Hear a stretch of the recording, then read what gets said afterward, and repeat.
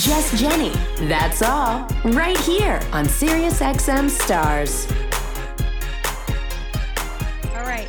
Let me get to my guest. Now I'm using words like brave to describe her. Lauren Sivan is with me, and you are brave. I don't want to make light of it. I think you're amazing, and you know that. And I had texted you when I heard the story, and I heard it was you telling the story, Lauren.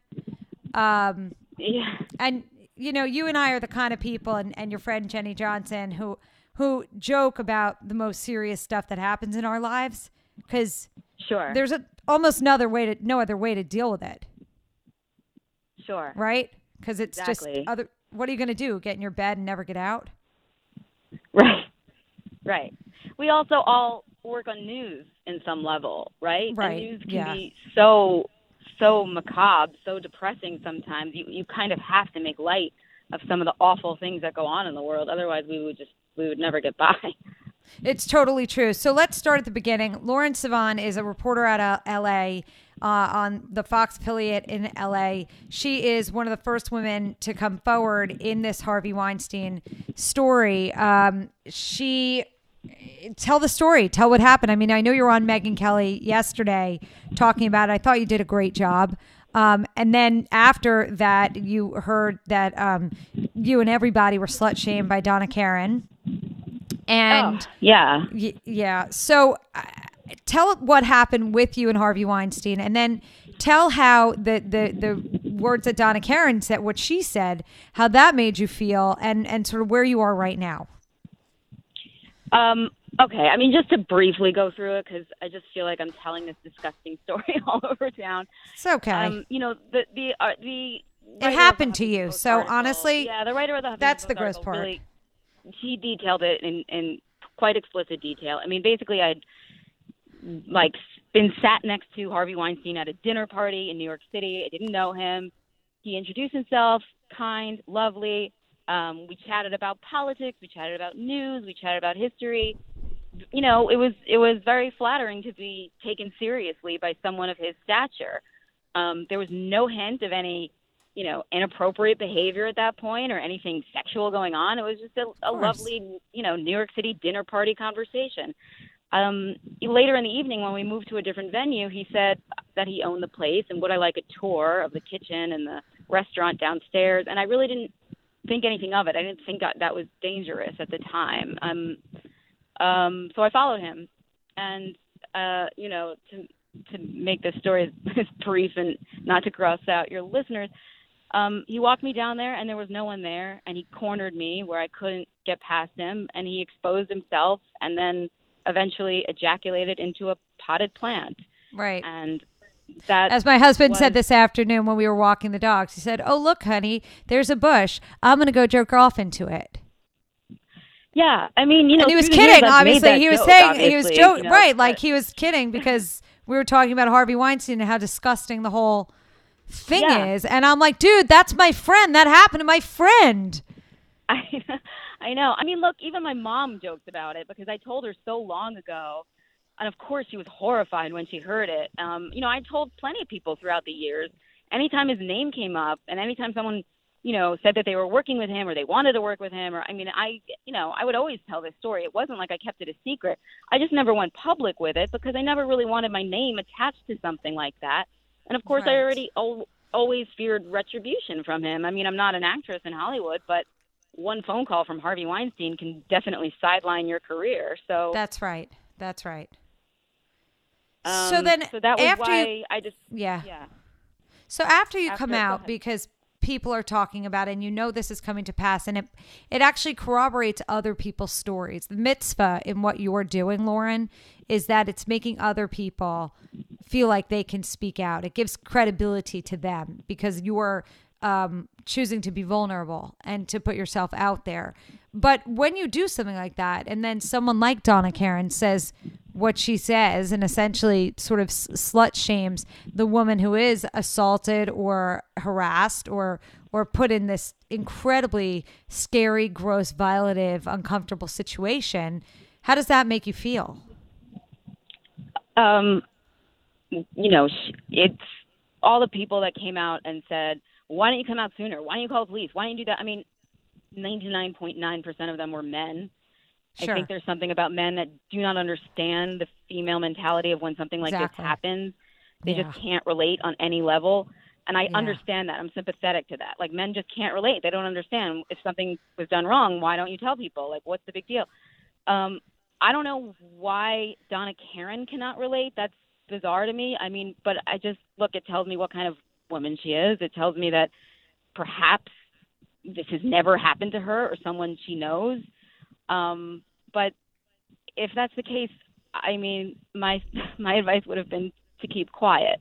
I don't think that you can possibly have a positive outcome by shaming victims in this case, and not in this day and age anyway. Maybe, 20 years ago.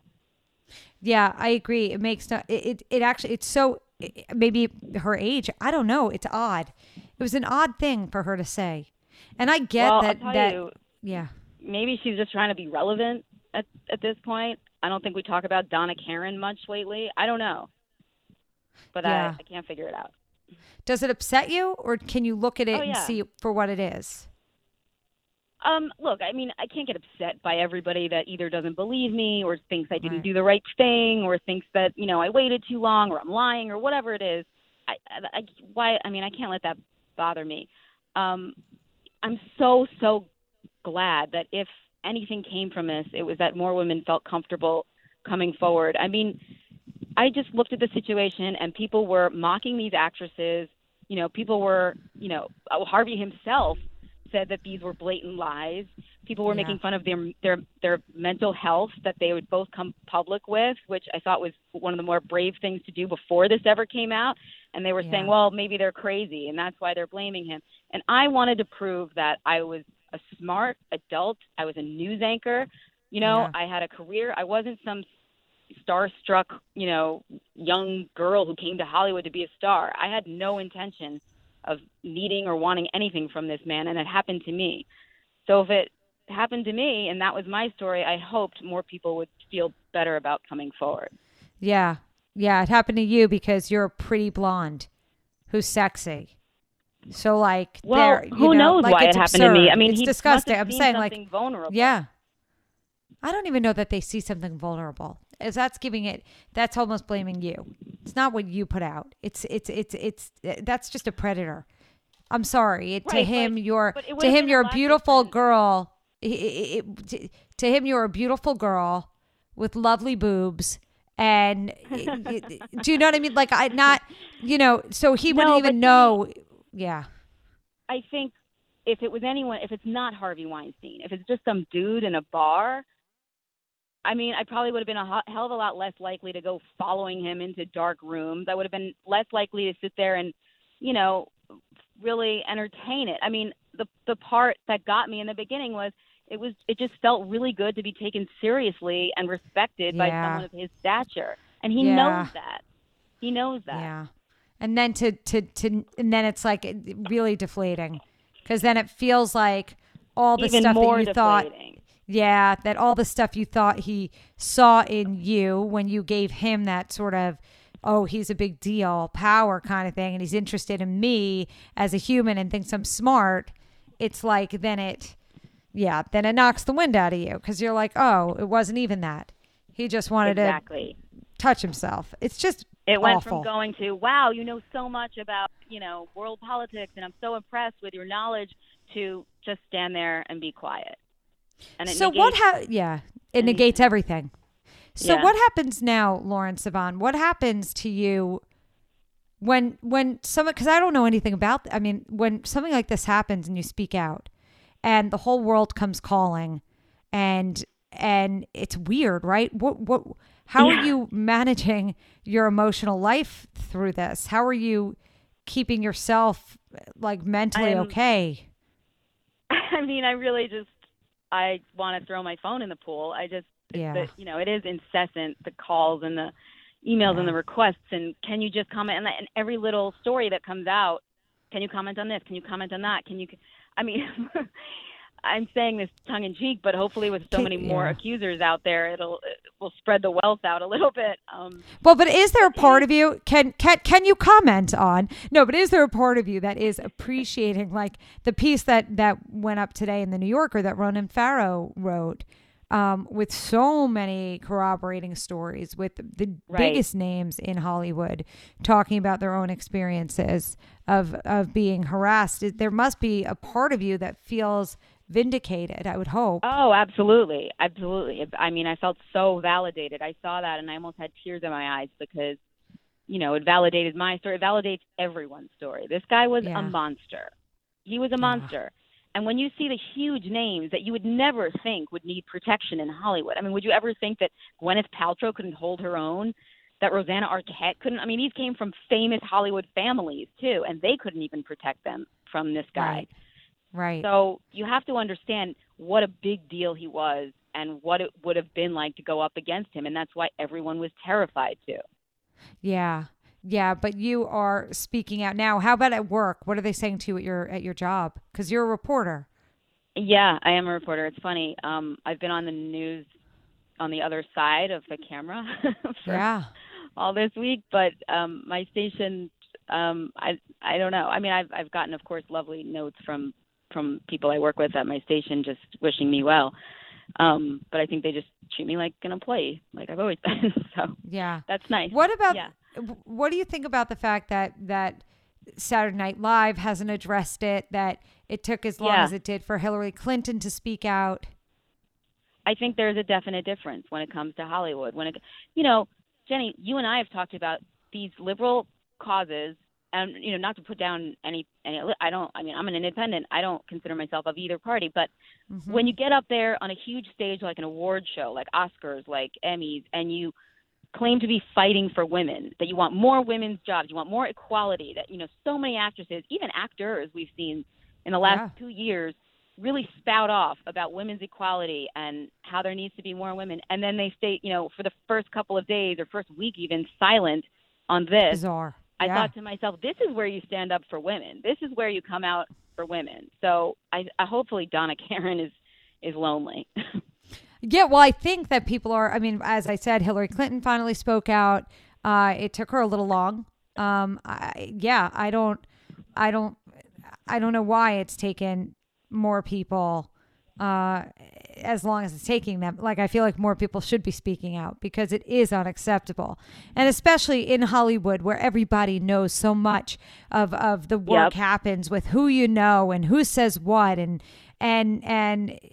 if it's not handled in the right way, if this Harvey Weinstein story isn't made even bigger in a sense in that industry, and people will say like, oh, what does it matter? There's wildfires and there's wars and there's politics. Yeah, but the fact is, like, Hollywood is a giant business. The entertainment industry is huge. And if we're having this issue being overlooked and shoved under the rug in that high level, a big money business, then where else is that happening? Absolutely. And let's not forget, it's not just in Hollywood. I'm sure in every No, it's everywhere. Of course. When there's one man at the helm who has absolute power over everyone, it's very tempting to exploit. And maybe they don't even realize that they're exploiting their power. But when you have such a power gap and you're hitting on very young, vulnerable women who want to please you, then it's never consensual. It's just, there's no consent in that dynamic. Yeah, well, I'll tell you, he's notorious for being sort of that way with everybody, unfortunately. Not just in the sexual sense. He's known as being a creep.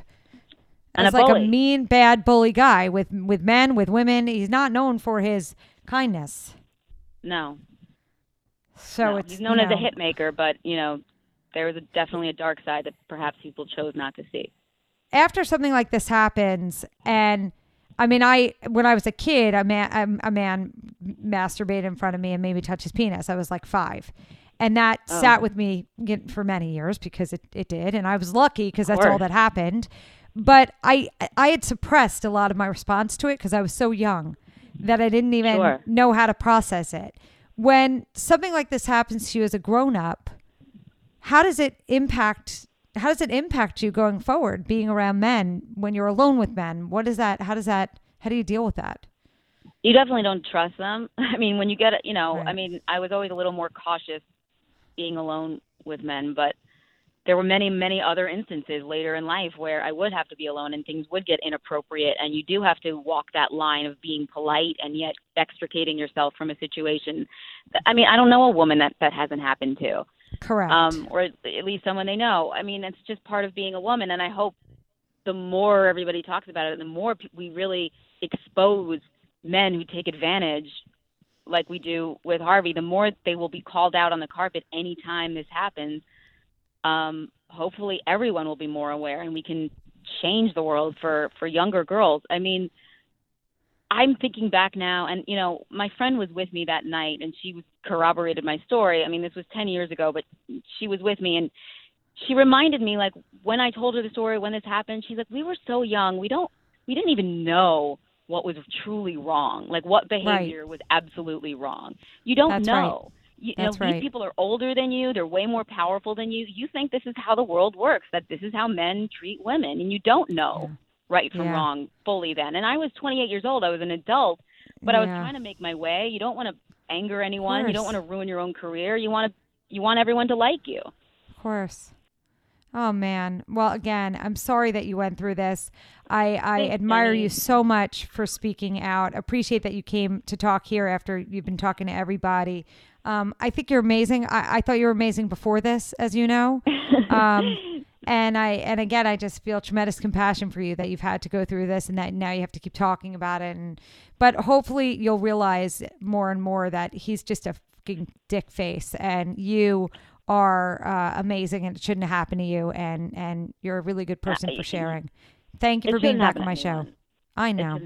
Thank you so much. All right, Jenny. letting you You've go. always been Follow. really great. Yeah, Thanks. I adore you. Okay, take care. Bye-bye. Follow Lauren everywhere at Idiot Sivan on Instagram and at Lauren Sivan on Twitter, Sivan. I'll be right back.